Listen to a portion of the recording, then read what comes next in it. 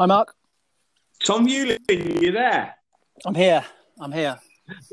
Listen, mate. So on a beautiful Friday afternoon, I've got one of my favourite people on here to do a podcast with me. Tom, hiya. Very well, thanks. Very well. And yourself? I'm good, mate. I'm good. Tom, just briefly, can you give people at home an introduction to yourself? A little bit, how old, what you do, and we'll go from there. Okay. I'll keep it brief. I don't want to bore your listeners too much. You'll be fine. I'm 35 years old. I work at Forest Green Rovers Football Club as the first team fitness coach. I've been there. This is my fourth season now, and I am too sitting in my garden enjoying the Friday afternoon sunshine. So obviously you're not working at the moment, Tom. You're furloughed. Is that the right word? Yes. Yeah, that is the right word. Yeah. Okay. Well, what we'll do, Tom, is I'd like to talk more to you about the football side of it as we go on, because I think that's what people will probably be most interested in, what your role is, what you do. For those that don't know, Tom is a new dad. Yeah. So we will get interruptions, but that's all good. But as a lot of people won't know, Tom, that Forest Green Rovers is quite an interesting, forward-thinking football club, isn't it? With from the bits that I've seen. Yeah, it's quite different, and it all comes from the chairman's philosophy. He runs his own green energy company, providing electricity to to businesses and domestic customers. But he's also a vegan, and he's brought his sort of sustainability ideas and philosophies into the football club. Okay, so yeah, that's the thing I sort of want to talk most to you about. But if I can backtrack, I don't know, were you 18 or 19 when you came to the Oratory? Maybe a little bit older. I was a bit older. I think I was 22. Okay. Or maybe just 20, just 23, maybe. Because I think you'd been to university. Yep.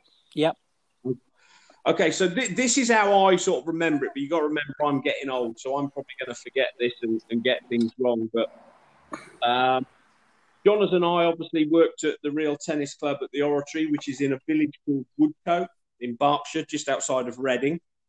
And I think one of our assistant professionals had left, and Jonas and I put an advert out for a real tennis professional. Is that right? Yeah. I think you're on the right lines at the moment. On the right lines, okay. Yeah. So Jonas and I were always keen to get local people involved. Obviously, we both had an opportunity in real tennis. We'd been at the Oratory quite a long time, and thought it would be a good idea to get someone local. And obviously, the job itself was for real tennis. Now, tell me if I'm right. Did Bryn Sayers start at the same time as you? Yeah, he did. Yeah, I started with Bryn. Okay, so this is how, from my eyes, and you probably don't know this. This is sort of how it went. That you came for an interview with Jonas and myself.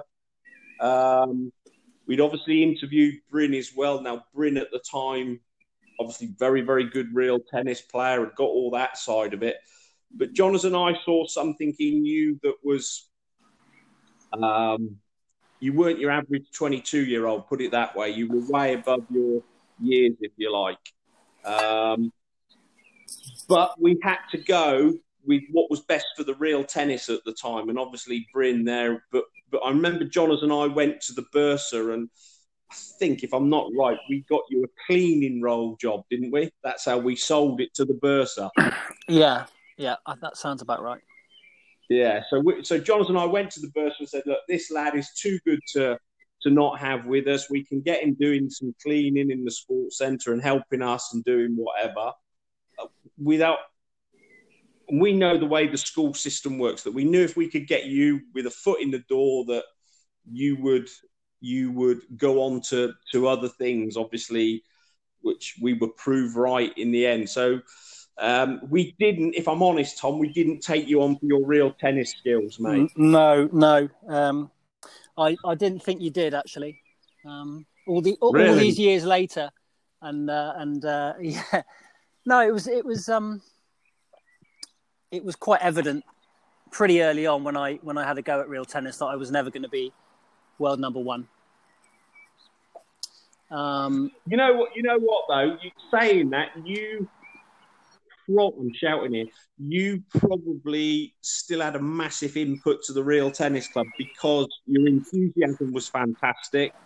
You totally jumped into the Real Tennis. You played against all the members. You did some scoring. I know that some people, if you can remember this, that you did some training with Bryn. So you made some sort of fitness videos with Bryn on the Real Tennis. That's right. That's right. But I think that obviously Bryn was the player, but I would say even at that time you were the person that would get involved with the members more, if you like. You were very hands-on with it. It was quite a unique environment, as you know, as you've alluded to in some of your other podcasts.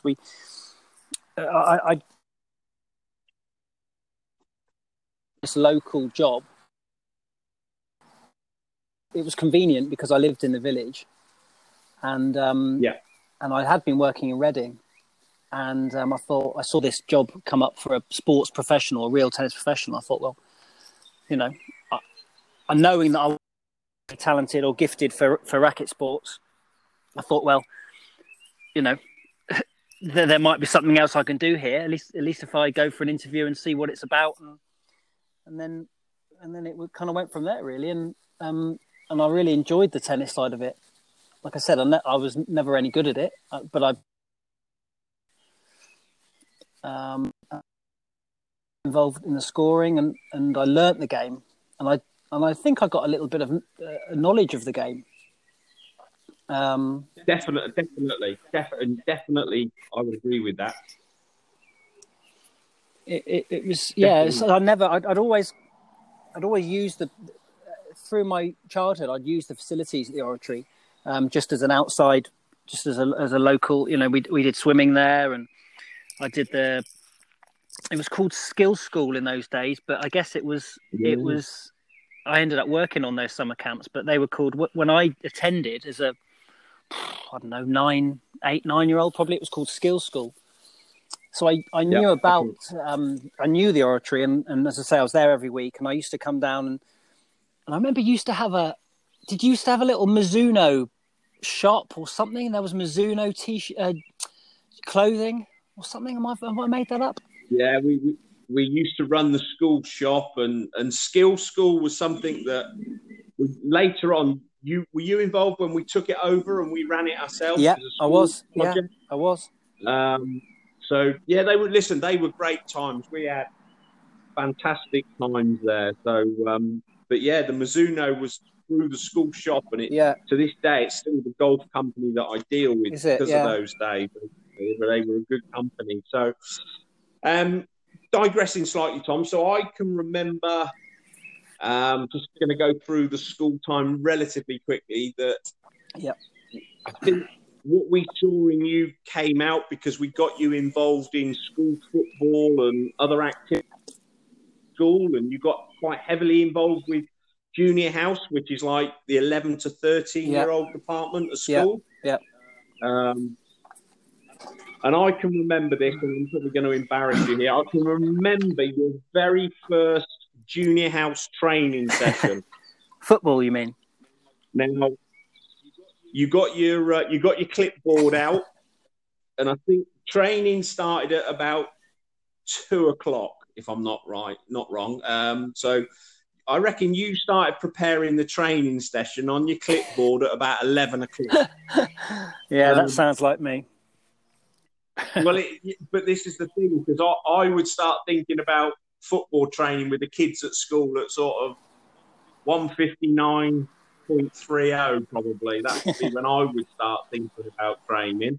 And it was an education for me, because complete opposites. I would do it off the cuff, make it up as I go along, shout a lot, scream a lot, join in. Yours was much more methodical. And at the time, I probably laughed about that. But for a 22-year-old to have that mindset, I think is fascinating. Even at that young age, you were way above your years. You wanted to do things properly. You looked at things methodically. Was that you, or was that sort of your university training, would you say? I think it was probably me, and still is to an extent. Although not to that degree. I think I've as I've gone through my career, I've learned to be a little bit more, not off the cuff, because I'll never be off the cuff, but just a little bit more flexible, maybe is the word. But yeah, at that time I would have been. Are you? Yeah, listen, you didn't stay like that forever, but to start with, you were always organised. Yeah. You always wanted to do your things the best. Always have. Yeah, I've always been like that. I've always had the sort of the mantra that, if you're going to do something, then you need to do it properly. And it was my first sort of, I guess my first real responsibility from a kind of well, no, not my first responsibility, but it felt at the time as a real responsibility within the school. Do you know what I mean? I do, because I think if we so that first training session, I think Junior House would have had 2 teams. So that first year, you went and helped somebody else. I can't remember who was in charge of the football at Junior House. I think Pat Thomas did the first team. The first year I did it, and I think I did the seconds. That was right. Yeah. And then the following year, did you move up to the first team? I think then me and Pat swapped. So Pat asked me to take the first team, and he went down with the second team. Not down with the second team, you know what I mean? Yeah. So, yeah. Pat Thomas, for people that don't know, was the Junior housemaster who was probably about 6'5", big beard, frightened the life out of me, did Pat, I must admit. Yeah, me too. An inspirational guy. And I remember Pat came to me and said, Mark, I'm so impressed with the way that Tom has run the Junior House second team. And to be honest, Tom, the second team aren't the best. It's not the best level, is it? Let's be honest. No. But he came to me and said, next year I want Tom to run the first team. And I think that was brilliant of Pat, because, he could obviously see straight away that you could run a team to a better level than what he could. Yeah, but Pat was a real inspirational guy. I think you said it on a previous podcast. He was, he is, just his enthusiasm rubbed off on everybody else. So watching him, so we used to train together. So he would take the first team in the first year, and then we swapped. And I'd been on the pitch next door, and he just was an inspiring guy. And I ended up, I'm sure you might go into it, but I ended up living next door to him for quite a few years. So he ended up being my next door neighbour as well. So, I've got a lot of fond memories of working with Pat. And he's sort of definitely taught me a lot in terms of managing a group, communicating, putting your personality across into a session, just sort of basic things fundamental things that you need to be a coach. He had those in abundance. He was brilliant. But it also, Pat was like us. He could see qualities in you, Tom, because I think now's the right time to say that within the next few years that you actually became his assistant housemaster. I don't think my role was official. I don't think I never had the role of assistant housemaster or anything like that. But staff would sort of come and go, and I was around for a while, and like I say, I ended up taking the flat next door to the boarding house. So I was there a lot of the time, and working in the sports centre around the corner. So I did take on a lot more responsibility as my time went on, working in the house. But it wasn't official or anything, I don't think. No, but he got you doing duties with the boys, didn't he, in Yep, junior house? yep. So I used to Yeah. have the way we used to run it. Used to do one evening a week, where you would literally, I would finish at the sports centre at 10 to 5, I think, and then you would have to supervise their homework sessions, so their prep sessions, and then you'd take it from then Right. on. Evening activity, and then you're there and basically, and then you're off duty, and that could be sort of 10 o'clock at night. Yeah. And then weekend stuff on top of that. So you'd have a weekend.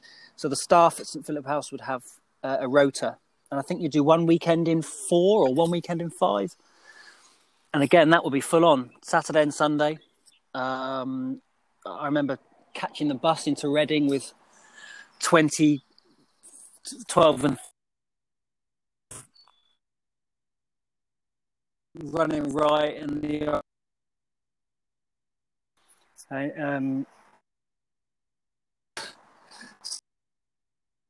probably be worried about, but you just sort of did it, and Pat would just have the confidence in you. So yeah, I'm losing you a bit, and if Tom. you got them all back in one piece, it would be a bonus. Can you hear me there?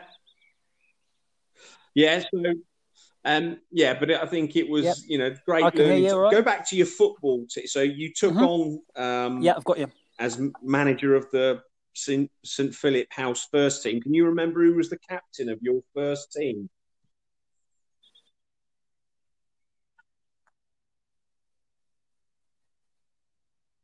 I think he was, Tom. I think he drove you up the wall in your first I had a proper few, year. But I'm pretty sure at one stage, I think your son might that have was been probably what was that sent to try you, putting up with that little oik. So yeah.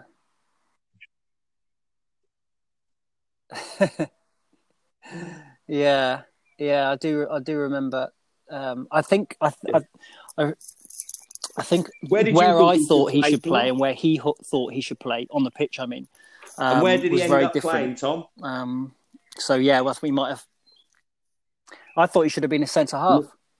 No, he ended up playing for Cheltenham Town at centre half. So you were right. Probably as a number 10 or a number 8, I would think. I can't really remember, but oh, absolutely.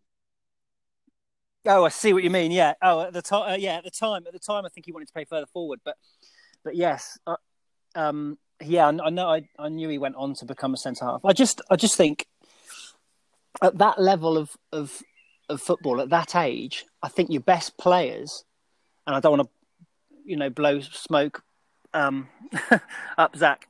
No, I think you're right. But I think your best players, but they don't want to do that. They want the ball. They want to do it. In my opinion, at that age, that's just me. No, they don't want to. Yeah. No, nobody. It's very rare that a 12-year-old, 13-year-old boy says, "I really want to play." But listen, so that was sort of. Or I really want to play house, right and this doesn't happen. I have to say, the next phase was where I've sort of moved on from the oratory, and I've been very public about. You were a brilliant sort of foil for me at that stage. Sort of the last year there, you helped me run the sports centre. And you were the person I relied on, really, because I suppose even at that age, you were what, mid to late 20s, I think.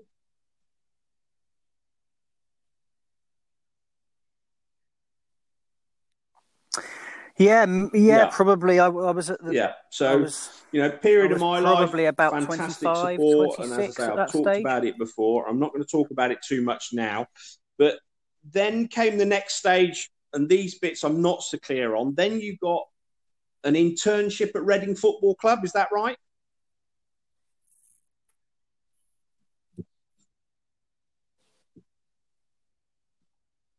Yeah. So, I mean, it all stems from in that environment at the oratory. And I think there were predecessors who worked in the sports centre, and you'd probably be able to tell me this. Who came in as a kind of a sports centre assistant, which I think was my job title when I first started. But because you're in that environment, if you've got a passion for teaching and you want to go down the teaching route, the school were brilliant at supporting you to do that. And I'm sure if I'd wanted to get a teaching qualification So they would. and go They into spoke to academic me teaching, about, if Tom wants to go down that then I'm line, sure the school would the have school at this supported me in stage it. could see what an asset you were to the school as well, So.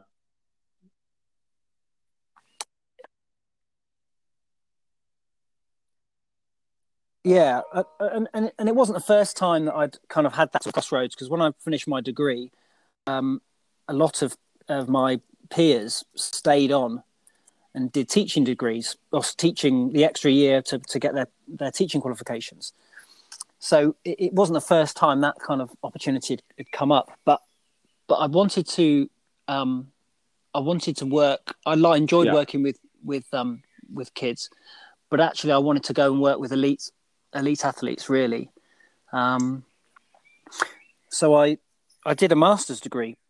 Yes, I remember. I did it full time, and I was travelled into Middlesex every Wednesday. And you were still there at that point, remember? And I used to get I used to go every Wednesday, and it was a full time degree, but it was one day of contact. So for a whole year, every Wednesday, I got myself on the train. I went to Hendon. That's right. In fact, I went to the Middlesex, Middlesex University campus. Yeah, right, Hendon is where the boroughs. They call it the boroughs anymore, do they? Yeah.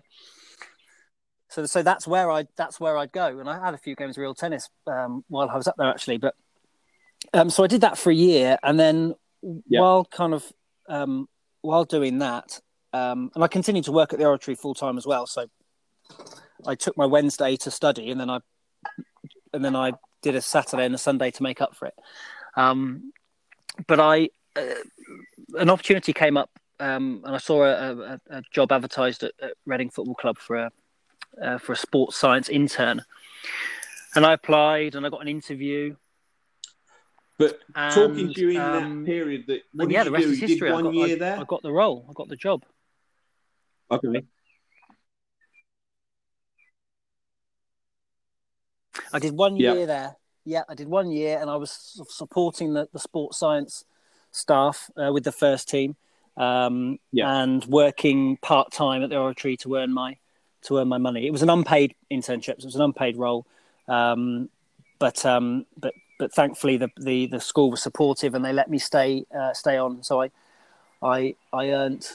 I went down to part time hours, and I worked sort of pretty much full time at Reading, I suppose. I was in probably 5 or 6 days a week, and doing. I remember speaking to you in that period of time, and weekends when I could at the Oratory, just to pay my rent. Wanted to get a full time job at Reading, and I think they were in the first division at the time. Is that right? Trying to get in the Premier Division.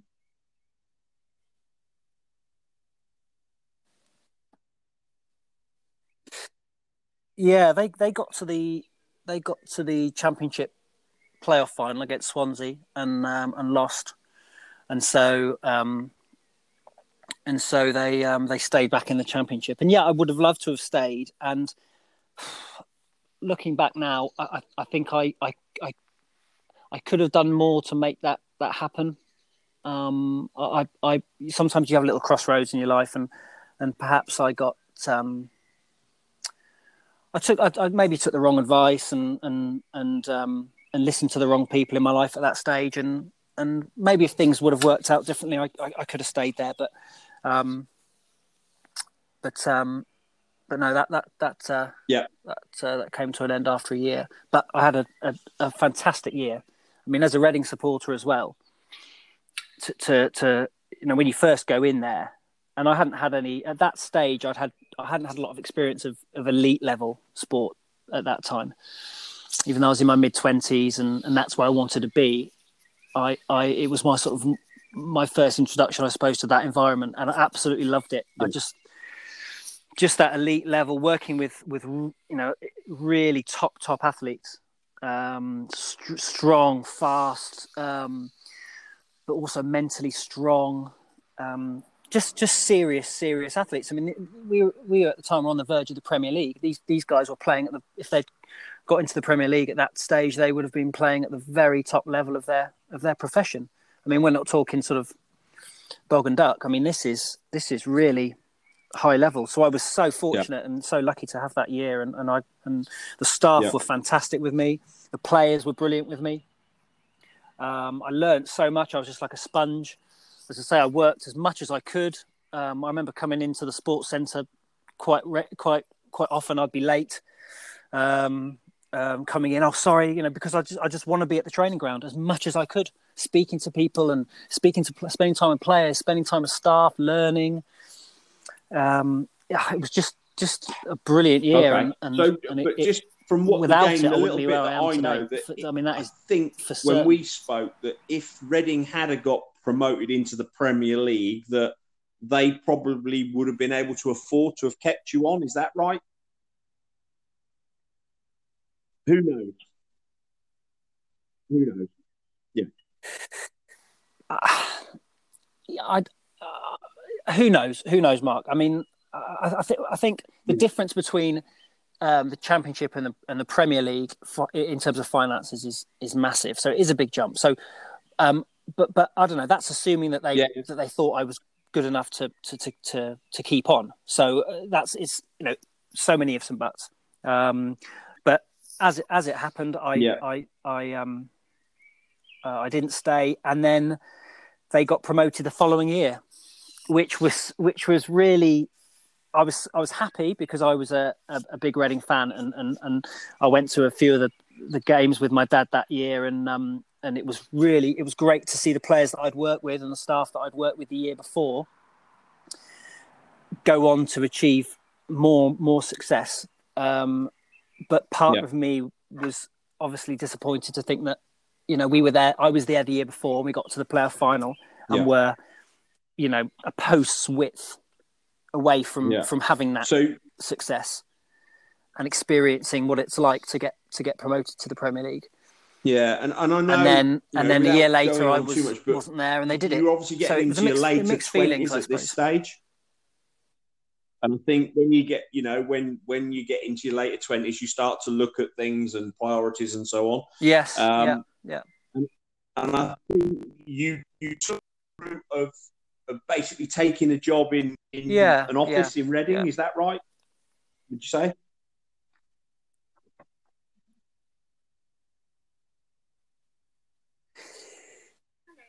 You then took a job in Reading. Sorry, I office just job? Missed that last little bit there, Mark. Sorry, it cut out a bit. Yes, yeah. Funnily enough, back to another Oratory Real Tennis connection. I'd recently heard that Paul Knox, a friend of mine, who you obviously know really well, he had got a job at a pharmaceutical company or a clinical research company. So doing clinical research testing, a bit like what they're doing now for coronavirus. Looking at recruiting members of the public to do clinical trials to test drugs on behalf of the pharmaceutical companies, and it was a sort of a project assistant type role. I mean, I think Noxie was on the finance side, so I didn't do what he did, but he told me about this company that were recruiting, and at that stage, I probably had a few debts. I'd been working for pretty much nothing at the end of that year. My time at the Oratory was probably just. I wasn't. Yeah. I didn't want to leave as such, but it probably had come to an end. Do you know what I mean? And it wasn't a case of them getting rid of me or me getting rid of them. It was just I'd come as taking the court fees, doing the odd gym induction. I wasn't after you left. I no longer had that that real involvement, that sort of organisation. Yeah, but it was probably Does that make sense? I wasn't have making time, decisions and things. They do, and it was things just have the a time, and it was the right thing. It was the right time. Yeah, it was, and I'd probably been there nearly 5 years. I would think by then, 4 or 5 years. So it was time to move on. So anyway, I got this job, and it was only supposed to be a short-term thing to give me time to get back into a sports or a football job. But I think I got used to earning a bit of money and not a lot of money because I was quite junior, because I'd come from a completely different Yeah. industry. I mean, I had to work, to sit at a desk working in an office was completely alien to me. I mean, obviously I'd studied and I'd done that element when I was at university, but it's completely different when you clock in at 9 o'clock and you leave your desk at 5, and you're literally spending most of that time sitting at a computer screen in a hunched up chair. And it was really alien to me, and it took me a while to get used to it. I'm not going to say a lie and say I enjoyed it. I enjoyed certain people that I worked with. I worked with some really nice people, but I didn't enjoy the work. But I worked hard, and I thought, well, if I'm going to do this, I'm going to be the best project assistant I can be, even though I had no ambitions to do it for the rest of my life. I thought, well, going back to what we were saying earlier, I'm going to be really good at it. And I was fortunate enough to get a few promotions, and I moved on to another company doing a slightly different thing because I'd kind of gone up in got more experienced and done okay.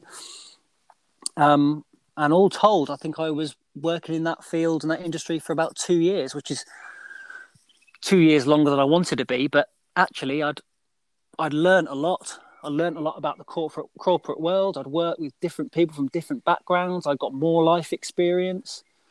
I would never sort of say that I'd regret that time, even though I wasn't doing what I wanted to do. For me, it was all part of my I think you can never look back. It was something you did, and knowing you as a person, you'd have done it to the best of your ability. But I think, again, being in contact with you in those times, there was always in the back of your mind, it wasn't your passion, was it? It wasn't what you were passionate about. No, not at all, not at all. And as I say, it wasn't. It wasn't just the sort of the what I was doing in terms of the work itself. It was the way I was. It was the life. It was the how best to word this. It was having to sit down and wear a shirt and trousers, and you'll resonate with this because you've spent your work career in a tracksuit and trainers, and I was the same up to that point. Yeah. I was completely the same up to that point. For all my working life up to that point was in t-shirt and shorts and trainers. I think what you just said, you know what? you need to learn about corporate world. You need to learn about business and structure and so on. So, rather than look back on it as a negative, you're looking at it as a positive. And I'm sure, your job now to this day is about being organised. Definitely. So, I don't have any regrets. A bad thing. What would have been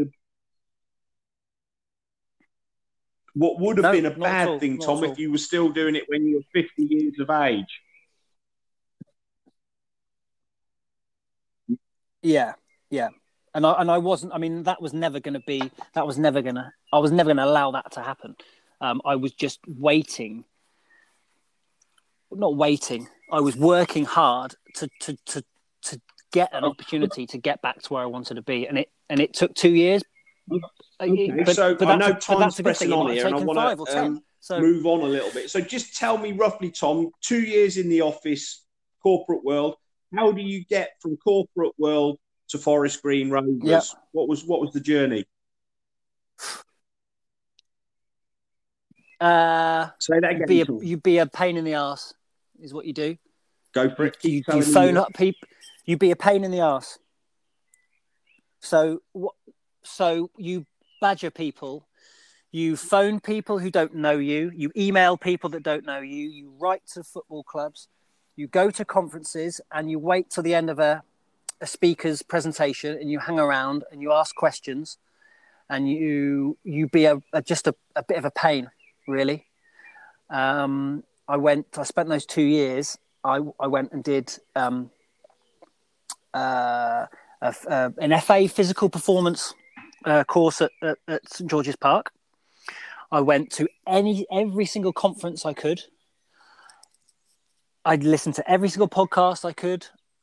I basically badgered people until they met me, in the hope that I might get an opportunity or an interview, or I applied for every sports science, strength conditioning job in football that I could find.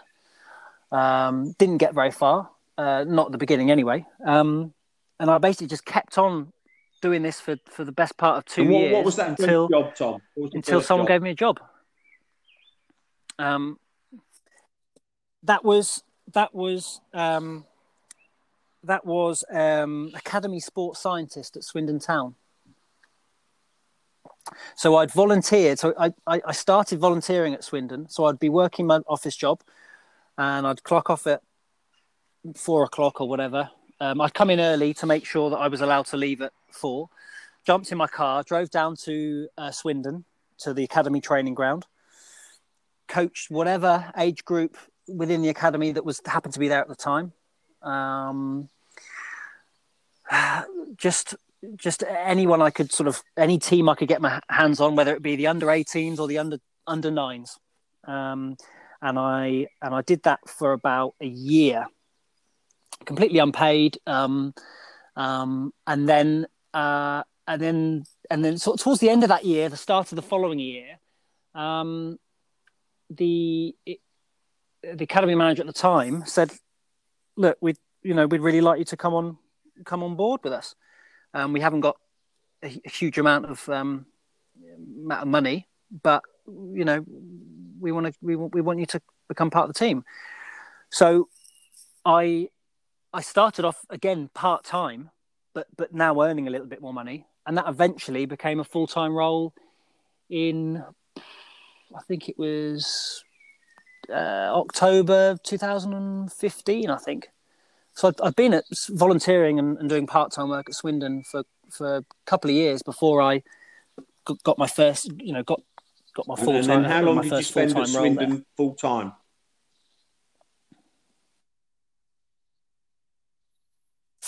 Just under a season.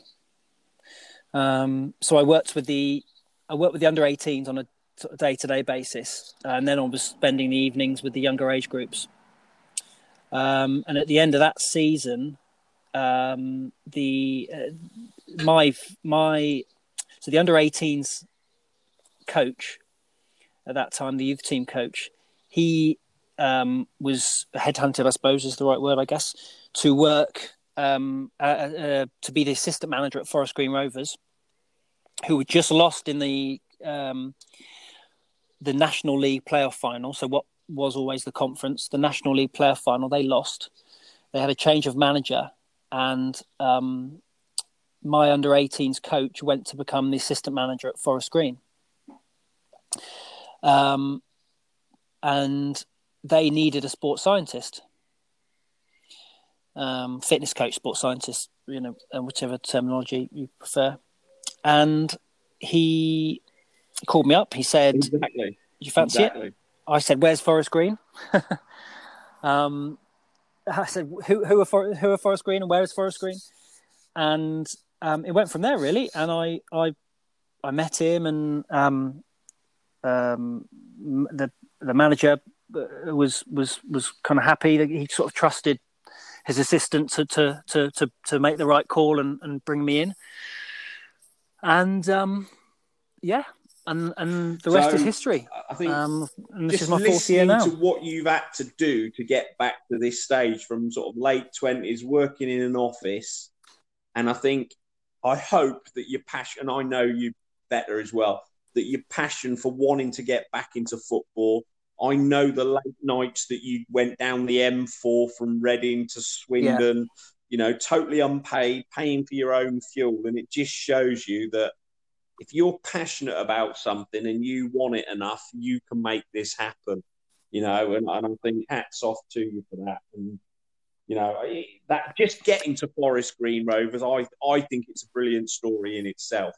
And just listening to you talk about it, I think, congratulations, mate. Yeah.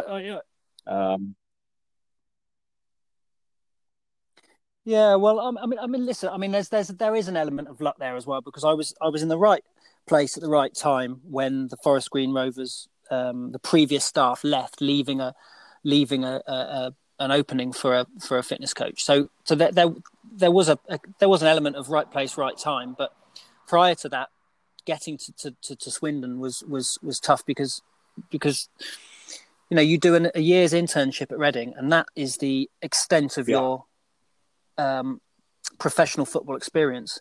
And unfortunately, internships, when I first started them, they were probably a few years old. They weren't massively common, but in the years between me finishing my internship and finally getting an opportunity at Swindon, they'd become more and more common. So I was sending my CV in to these jobs, and I had nothing better than the next person. But if I had the opportunity to get in front of someone and talk to them, then I felt I had a chance. But it was getting in front of someone. I don't want to kind of go off too much on this because I know you want to move on, but I'll never forget this. I went to a large Premier League club in the northwest. Basically, what I did is I did what Zach did. I wrote to every single Premier League club, and I was thinking about it now. That was probably a little bit. I was probably aiming a bit higher. Probably should have written to every football league club first, but I wrote to every single Premier League club and said, "Have you got any opportunities?" So I was living in Reading. I had every intention. Whoever would have come back with that letter and said, "Yeah, okay, I'll give you an opportunity," I would have just packed my bag and gone up there, wherever it had been. And I went up to see someone at a club in the north and the northwest. I won't say which one.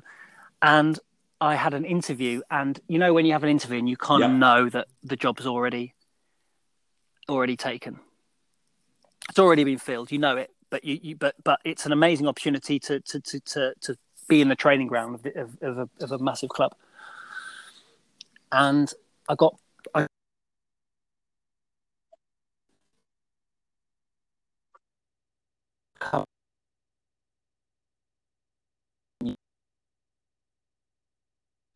Tom, I'm just losing you at the moment, mate. I'm just losing you.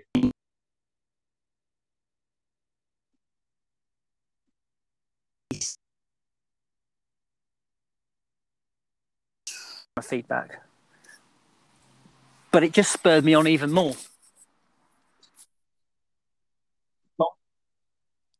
Tom, we just lost you there, mate. Could you tell that again very quickly? Because we lost you there. What happened?